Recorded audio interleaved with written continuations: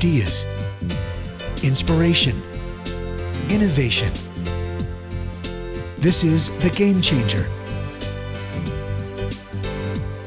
And now here's your host, Chicke Fitzgerald. Good afternoon. This is the Executive Girlfriends Group, and we have a very special treat for our members today. We are going to be talking to Susan Tyson, and Susan is the founder and CEO of SV Tyson and Associates, and she has written a very, very practical book called Marketing Essentials for Small Business, Your Guide to Business Marketing. And, I will just say that having looked at the book, I believe that this book is actually applicable for much more than just small businesses. And certainly if you're small and don't want to be small anymore, this is absolutely the place to start. Susan, welcome. Well, thank you. Thanks for having me. And thank you for your kind words about my book. Well, it's interesting because small business has an interesting connotation right now. And, we've just come off of a very, very challenging time for small business. So, Susan, one of the things that we love to do at the start of the show, and again, we have a lot of people who listen on demand as opposed to those who are joining us here live today. I'd love to hear your backstory. And I'm not looking for your resume because people can look at your LinkedIn profile and see that. I really want to know who you are. And why deliver this in book form rather than just your normal consulting practice of what you do? My backstory. I'm not a teacher, but I'm a teacher. I have been in marketing all my life, and I've just been doing the consulting for 7 years or so. But I found it's very important when I'm working with my clients that they really understand what I'm talking about. And I find the teaching side of marketing is as important as the strategy and the rest of it. If my clients who are smart and savvy business owners, if they don't really understand what I'm doing and the reasons why you take different steps, they're not going to be comfortable, and they're not going to want to keep moving forward.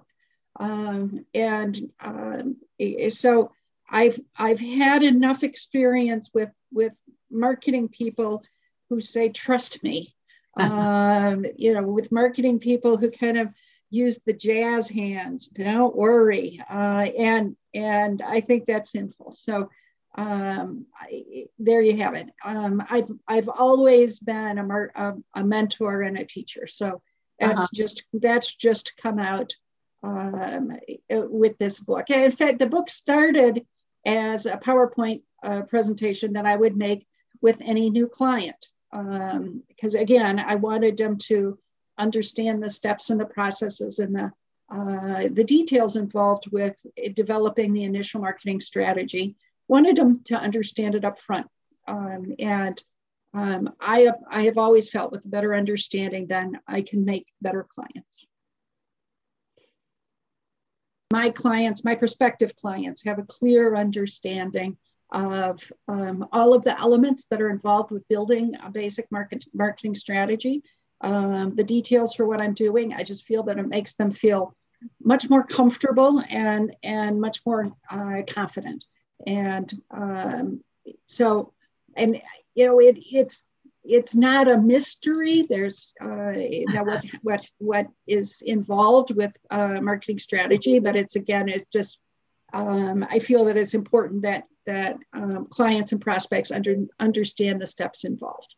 Right. Well, while it's not a mystery, it's amazing how many people jump over the initial steps. And we're going to go through those. But I realized this when I was challenged by my own board of, why were we where we were after, a number of years of building a product and testing it in the marketplace and going through a bunch of, what we thought were the right steps.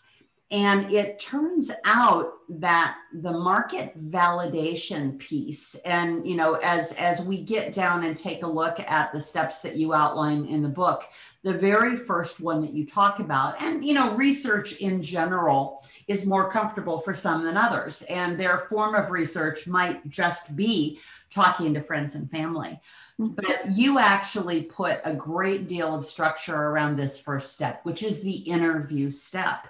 And I interviewed a guy, and I was trying to remember this morning the name of the book, but essentially he said, if you can't sell what this is to your mother, right? If your mother can't get it, then, why do you believe there's a market? And I had to laugh as I was reading, who should read this book? And you put your mother, who is dear-hearted, and it's the same as my mother, is like, she never knew what I did for a living. So yes.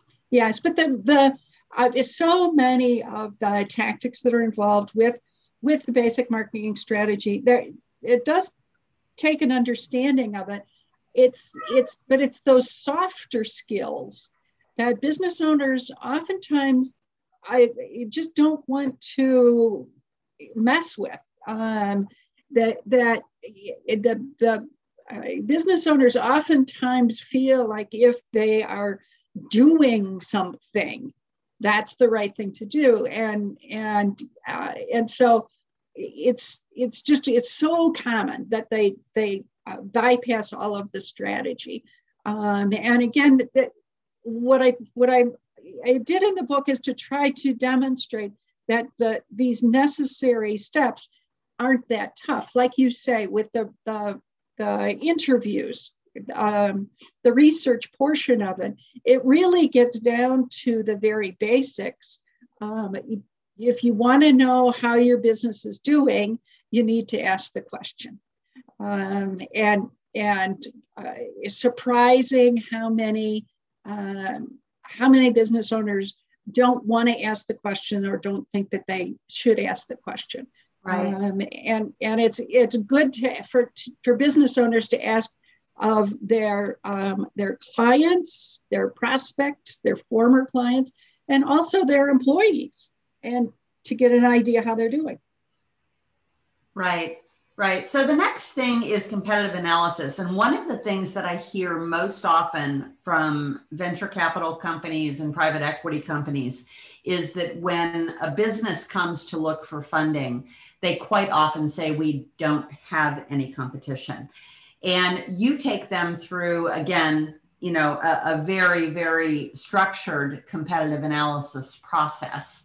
Tell us a little bit about the importance of that, even if you are bringing something new to the marketplace that doesn't exist.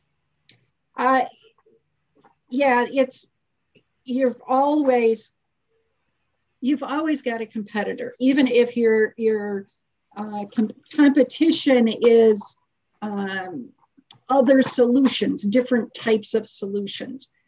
There's always, you've always got a competitor. So it's really just a matter of laying this out on a piece of paper,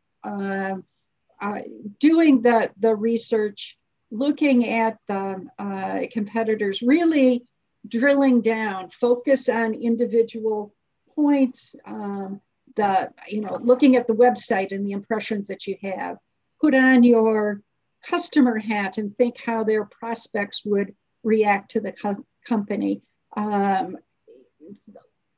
Write down the specific steps, how they're different and similar to your business. Look at their strengths and look at their weaknesses. Every business has them. And even look how they present the products and the services. Too often I see companies will present the products in a very matter-of-fact brochure kind of a way, listing out all of the features, all of the bells and the whistles of the product, and kind of forget about thinking about the benefits. So this is a good way of looking to see how competition is doing it, and in the process, you start to see yourself how your own company is doing. Right. Well, I think the other interesting thing, and this leads right into the next piece, which is the strengths, weaknesses, opportunities, and threats, or the SWOT analysis. And, I like to look at competition as to pose this question, and it's really very simple. Who, if they had your idea, have the wherewithal, whether it's the resources or the money, the investment, or all three, who could replicate it most quickly? That is your most threatening competitor. So for me, it might not be, and I'm in the travel technology business, it might not be Expedia and Priceline, right? It might be Google or Apple, right? Who have actually already written patents about products that they never even developed that have to do with travel booking, right? And certainly both of them have deep enough pockets, as do Expedia and Priceline, although they've had, very difficult years, with the state of travel. But, I think that competitiveness is way more than features and benefits, as you point out, right? But you have to start somewhere. And one of the things that I did in my consulting firm was quite often I helped people find tech solutions. So I would lay out the features and benefits of all of the competitors, and I wasn't trying to compete in that realm. So it was easy to be detached from that and putting all of the competitors. And, quite often I would come back and say, you know what, there isn't enough difference between all of them, right? And this has been the state of play in many industries. So when you're coming with a new idea, or you're an established company, as you have talked about, companies that have existing customer base, and maybe there's a problem they could solve that they're not solving. And the SWOT analysis, I think, is sometimes the hardest thing to do for a company to really go through, and again, to documenting it is critically important, but to really be able to document what you do better than the competition, what the competition does better than you, what can be improved, what are people's perceptions, and all of that. It's so often the strategy step that is avoided because it can be painful. It can be painful to be as honest as is required to be able to get some good outcomes. And who needs to be a part of that process, Susan, in your mind? I mean, is this something that a CEO can sit on a quiet weekend and do on their own, or do they need to do it with their team? I would recommend doing it a little bit more as a team effort. I'm afraid that a CEO sitting quietly alone for a weekend may perpetuate some of the perception problems that they might have started out with. They may not, having this conversation with themselves, they may be missing some important things. So this could be it should be an exercise that the sales director should be involved with, whatever marketing person that they have that they've been working with, the finance person, very important to have them there, and their customer support people. That would also be good input on this, because the customer support people know what kinds of questions come in,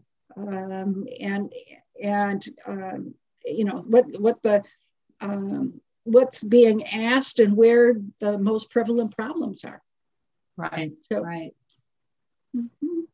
So once you've laid all of that out, you talk about core competencies, and certainly your strengths and your opportunities typically will show that, but you can also take your weaknesses and threats and turn those around and know how you can then target that to become a core competency. Absolutely. And that's just one of the benefits of going through the process is again, just really examining the business and determining what works and what doesn't, what you want to highlight, what you want to continue working on, and what perhaps is not as important.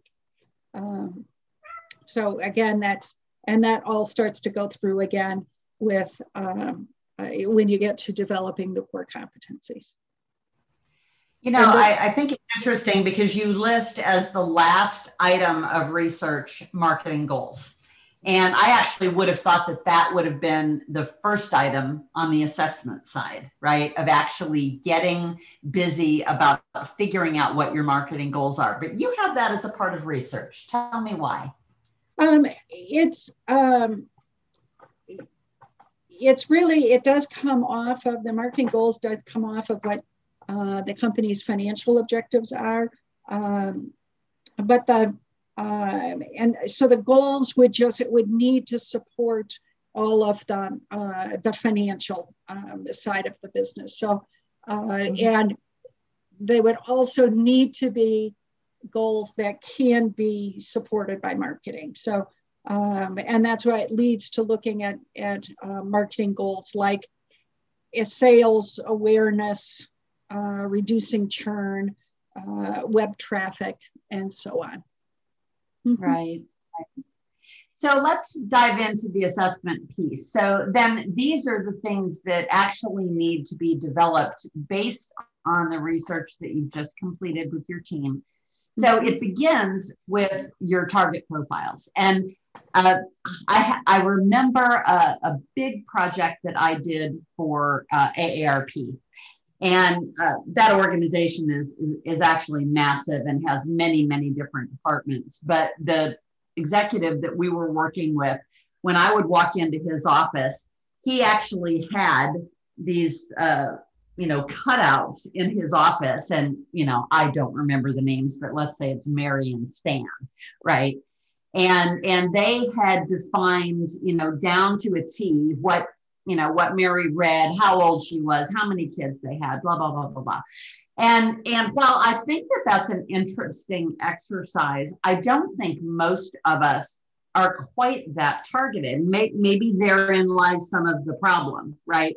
I was teasing you a little bit about the book name, right, being for small business. I actually think that your target market should be small businesses that want to be big, right? And that the book title should be, this marketing roadmap for them for going from being a small business to being a big business. Sure. But for my company, every time I think about how do I target, right? And how do I narrow that? The tendency in all of the programs that are out there right now, all of the, LinkedIn gurus and everybody is, all of this, real detailed micro niching. Where do you stand on that? And what do target profiles mean to you?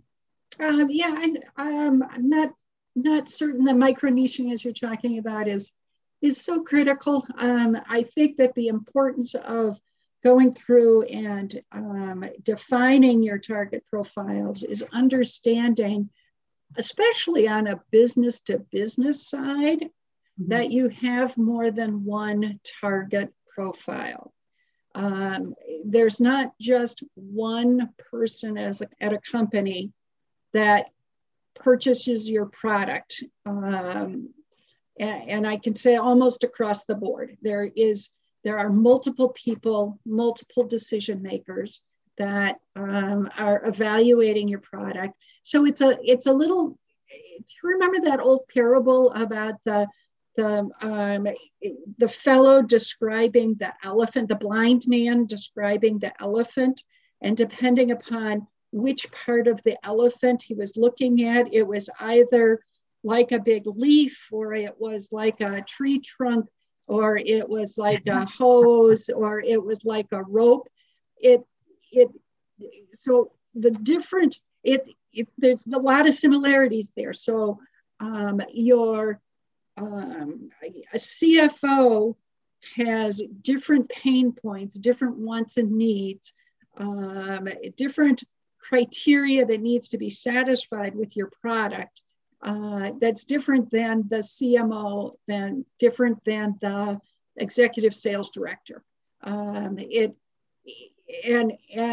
you need to to be aware of that. And perhaps, depending upon what media you're using, perhaps you're adjusting your message so that it addresses those pain points. Mm-hmm. Most of your message does need to, I strongly recommend that companies look at their marketing messages as not just spitting out all of the great things your company does and, you know, extolling all of those benefits, and is a company talking to target.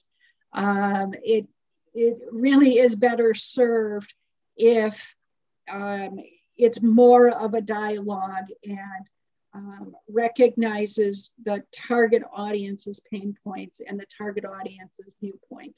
You know, back so long ago when I was in college and taking a business writing class, it was called writing in the you attitude, where you're thinking your first communication is you as the target, putting your needs, your wants, your pain points in the forefront, way before me as the business, as the company. Right. Well, you know, the other thing about targeting is I think it's as important to say who you don't want to go after, right? Absolutely. You know, and even in our last phone conversation, just between the two of us talking about my product and some of my business challenges, whenever I'm talking to anybody, whether it's, you know, interviewing a salesperson or talking to a potential investor, the very first thing I have to tell them is, yes, we're a travel product, but we don't sell to the travel industry, right? Because they're like, oh, well, I've got this hotel you can talk to. It's like, well, they don't need us, right? And that's not what we were designed for. Or an example of when we go into a company, we don't talk to the chief product officer, right? Because they're geared to say no, because their product list is usually booked out, you know, 4 quarters. And the last thing they want to do is to entertain anything that's going to disrupt that product plan, right? So that's how we go in with our targeting. So I'm curious that you put targeting and profiling before developing the company mission and vision and positioning. So is there a method to that madness, or was this simply a list of things that needed to be done, and perhaps you do them in this suggested order, or you use the order that works for you? I don't know if I could say that there was a specific order. I do know that, although I do think that if you have a clear understanding who your target is, then it will make it that much easier for you to develop your mission and your vision, because by that time you've got your target audience in mind. You know who you're talking to. It could be, this is just always the way that I've done it and the process that I've always used. And I honestly haven't done it another way. I think that if I was to work on a mission or a vision statement for a company before defining the target profile, that the mission and the vision could change too much. So I think that it helps to build a picture, like your AARP guy had the literal picture of who the audience is, build the mental picture as to who you're talking to, and then the rest of this starts to make sense as you're keeping and perhaps, Susan, you know, a lot of the work that I've done over the course of my career has been with companies that were either starting a new division or a new venture within the company, or I was working with early stage companies. So the product perhaps wasn't even fleshed out completely, which is very different than walking into a company that already has an established product or service base, right? Sure. And so they already know who they built it for. But you know, again, the thing that I think about is, particularly now when people are taking a really good look at their businesses. I think 2021 is just a very, very unusual time. Unlike Well, perhaps it might be likened back to 2011 or 2012, just after we came off of the economic crisis, or maybe, 2002 after the crash of the internet bubble and 9/11 and some of those things. But in this rebound period, quite often our core business changed, right? Maybe it got a lot better. I mean, we've certainly seen a lot of companies that actually resulted in a boom, but maybe it was because they retooled what they had, right? And then there are other companies who really don't have anything to build on, and they have to sit back and say, okay, now what, right? And take stock of the different components of what they have. So I think that's an interesting juxtaposition for where we are right now. I want to fast forward to developing your value proposition and also your brand value statement. And you then bring in the unique selling proposition at the end of that. And I think, again, those are kind of a family of things that you develop. When you figure out what your values are, what are you seeing, Susan, in the marketplace of how companies are thinking about their values, particularly right now, right, as opposed to perhaps pre-pandemic? Because now we've had our employee bases at home for a year, spending time, probably more time than they've ever spent with their kids and their spouses, right, or their significant others. And so are we looking at this slightly differently now than you used to? Oh, I think that it's more than slightly differently. I mean, even just the idea, the new realization, or the coming realization for companies, that they don't have to have employees in the office to be able to function.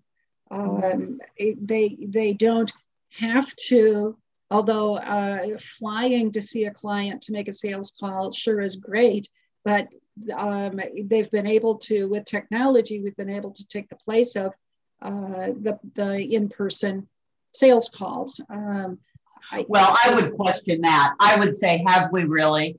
Really, is this as effective, right? And I would say, because my husband used to always say this, why can't you just have, and he didn't call it a Zoom call, but, why can't you just have a call with a prospective client? And I would always say to him, you know what, if I've met them in person before and we already have a connection, I think maybe you can.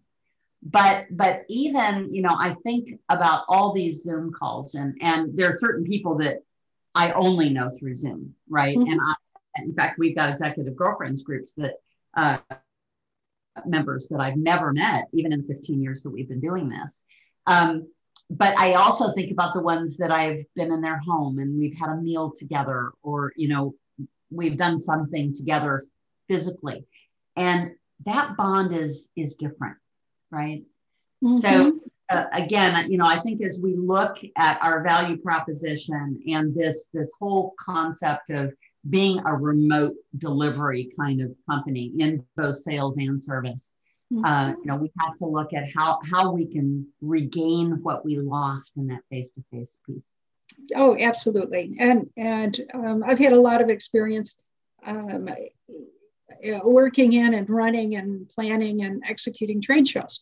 And the same is true there, that and I'm seeing on the automotive side, for example, of the business, that they're starting to discover ways of doing virtual trade shows and exploring with the virtual trade shows. But it's still just back to the value proposition. It really, I think that we've just come off a year of a big shift in values for a company, and a big opportunity for a company to redefine themselves from a value statement standpoint. Just because things have changed so much for their employees and their customers. Right. So on the unique selling proposition, what do you believe are the most powerful types of USPs? So again, we talked about core competencies, we talked about competitive analysis, and we talked about features and benefits. But is the unique selling proposition, is it just a slice of those things, or is there something that has emerged as a unique selling proposition that really, no matter what industry you're in, no matter what product or service you're selling, that can really be a differentiator in a big way? And I asked that as a little bit of a leading question because I'm doing a lot of work on helping companies become more purpose driven. And I think purpose actually can be that USP. And I'm wondering if there's anything else that surfaces for you as the kinds of things that you've seen over all of your work that has risen to the top as something that is just unbeatable in the marketplace. A unique, really defining an organization's USP provides the reason why, can provide the basis for the reason why a client would choose you versus another company.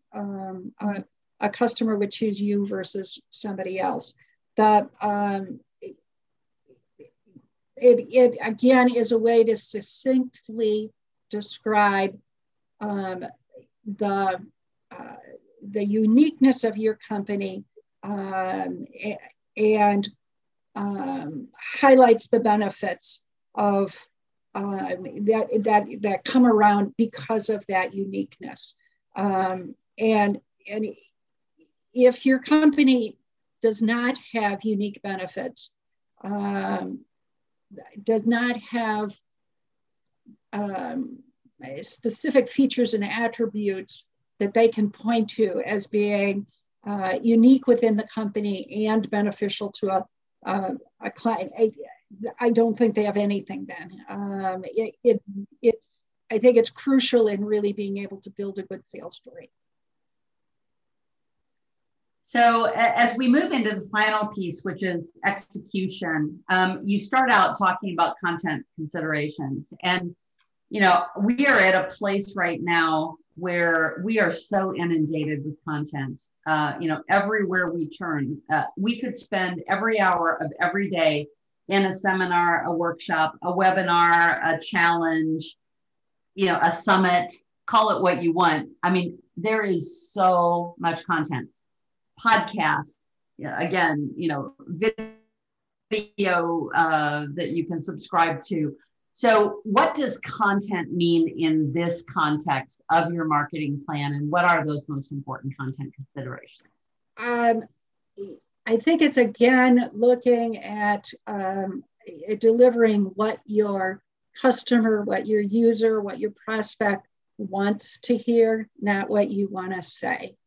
It's turning that prism is it's just so crucial in the midst of all of the noise out there. You know, it's again that if you just bought a red car, you are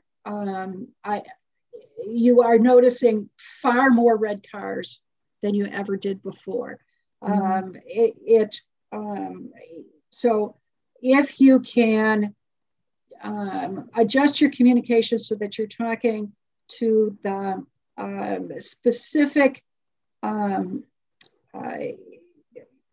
information that your prospect wants to hear, they're going to pay more attention. So it's like, as I say, and you don't want to be that blah, blah, blah drone of a teacher that used to put you to sleep. You want to have information that will resonate with your target customer. And saying all of that, it doesn't mean you need a lot of words. Sadly, we have grown to be, at least from the written communication standpoint, people no longer read, they scan. Right, exactly. So even, you know, as you're building your website, big chunks of content can just look gray to the reader, unless you need to think more in terms of billboards than as a novel. You want to, but it's also like really just, as I've said all the way through, you really want to just be focusing on what your customer, what your prospect wants to hear, not what you want to tell them. Yeah, I agree completely with all of the podcasts and all in the Zoom calls and the everything electronic that's available. It just wears me out. It is overwhelming. And, I talk about it as that we have been sitting at a 24-hour all-you-can-eat buffet for almost a year now, where everybody and his brother is coming out with new content programs. And, I was talking to somebody yesterday about how she was talking about helping people with their personal branding. I said, I think what you should be doing is encouraging people to go back into companies, not to come out with yet another training program, because, I think we actually have right now the biggest glut of solopreneurs that I have ever seen in the marketplace. And it's really hard for everyone to find their brand voice and their brand tone.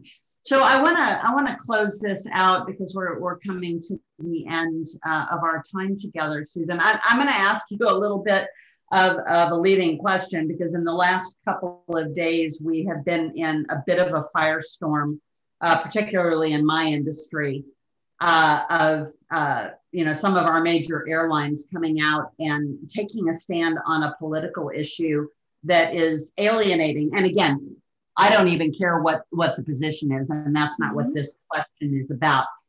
I posted a question on my Facebook page to my industry colleagues saying, do you think that it was right for the CEOs, and it happened to be at the time of just Delta and American, although United has chimed in now, of taking a political stand when you risk alienating 50% of your customer base, right?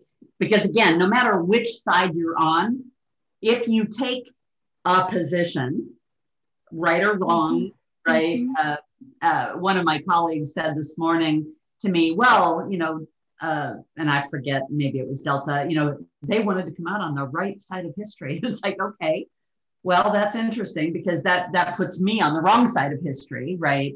And that, so I think about my own board, right? And you're talking to CEOs and leadership teams who have to answer to someone, right? Investors, boards.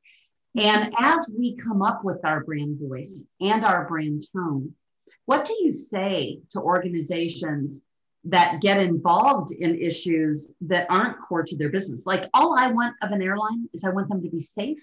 I want them to be clean. And I want them to be affordable, right? I don't want them to take a stand on, voting rights. I just don't. Sure.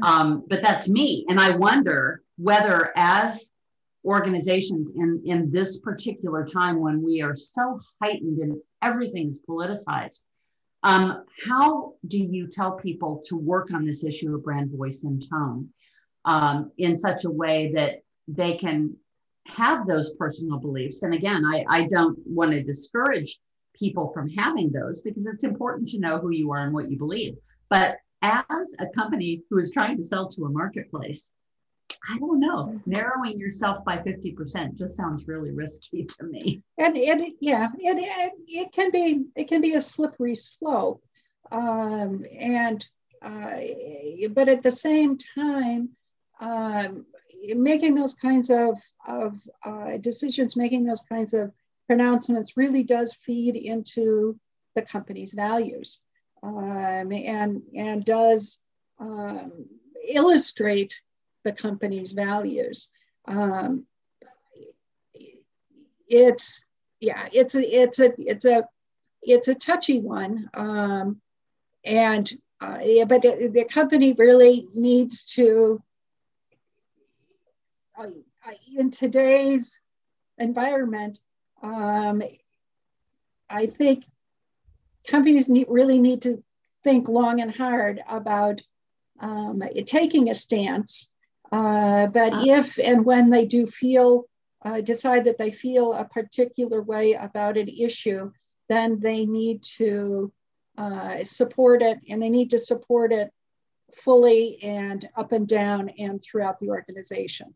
Yeah, because I'll tell you what, right now, if I were Southwest Airlines, I would be working really hard on a campaign that says, we want to be in the airline business. We want to get you there safely, reasonably priced on clean aircraft so that you're not going to get sick. And I think they would make a killing, right, in that competitive analysis and looking at this from a SWOT perspective because they haven't come out and said anything yet, at least not this. Right. But it's my thought.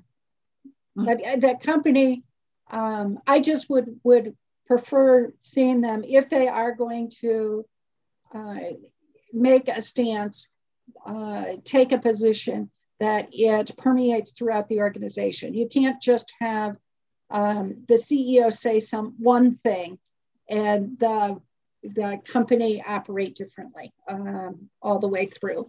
Absolutely. The values need to be reflected throughout the organization. Yes. Right. And so that brings us to the last part of your book and just the wrap up, which is putting it all together. And again, I think you're absolutely right. When you take that information in, and again, you decide collectively on that value proposition, that brand value statement, determine what your brand voice is and that tone that you want to take to have that permeate through the organization. So, Susan, I so appreciate you taking the time to spend with us today. And again, this book is a very, very practical tool. You can actually sit down with a pen in hand. And, I think it would be really interesting before getting a group together to actually give them each a copy of this so that they can think it through prior to collaborating, because, a lot of the individuals who are invited into these exercises really don't have the educational background to understand how each of these pieces fall together, right? Sure. And so I think that this book is one that you can buy for your, entire team that's going to work on that exercise. And again, it's always great to have someone like you to come in and facilitate it, because again, it's much easier for a third party to facilitate these kinds of discussions. Susan, how would people get in touch with you if they were interested in working with you? What is the best way? You can reach me on my email, susan@ež_tyson.com. I do have a website. I'm also ež_tyson.com. I'm also on LinkedIn. So if you'd like to reach me through LinkedIn, I'm starting to meet more and more people that seem to use LinkedIn as their key communication. I do that. Yeah. I'm on linkedin.com/in/Susan Tyson. So it's all pretty easy to find me. Yes, I invite any questions. If you email me, I'll be happy to send a copy of the book. Well, terrific. Susan, I'm going to stop the recorded portion of our discussion and let those who are on live ask you any questions that they have in this last few minutes that we have together. But thank you again for joining us. And for those of you who are listening on demand, we are so grateful that you joined us. And this will be posted on the Game Changer website, hopefully later today. Great. Thank you so much, Chicke. You've been listening to The Game Changer. Ideas, inspiration, innovation with Chicke Fitzgerald.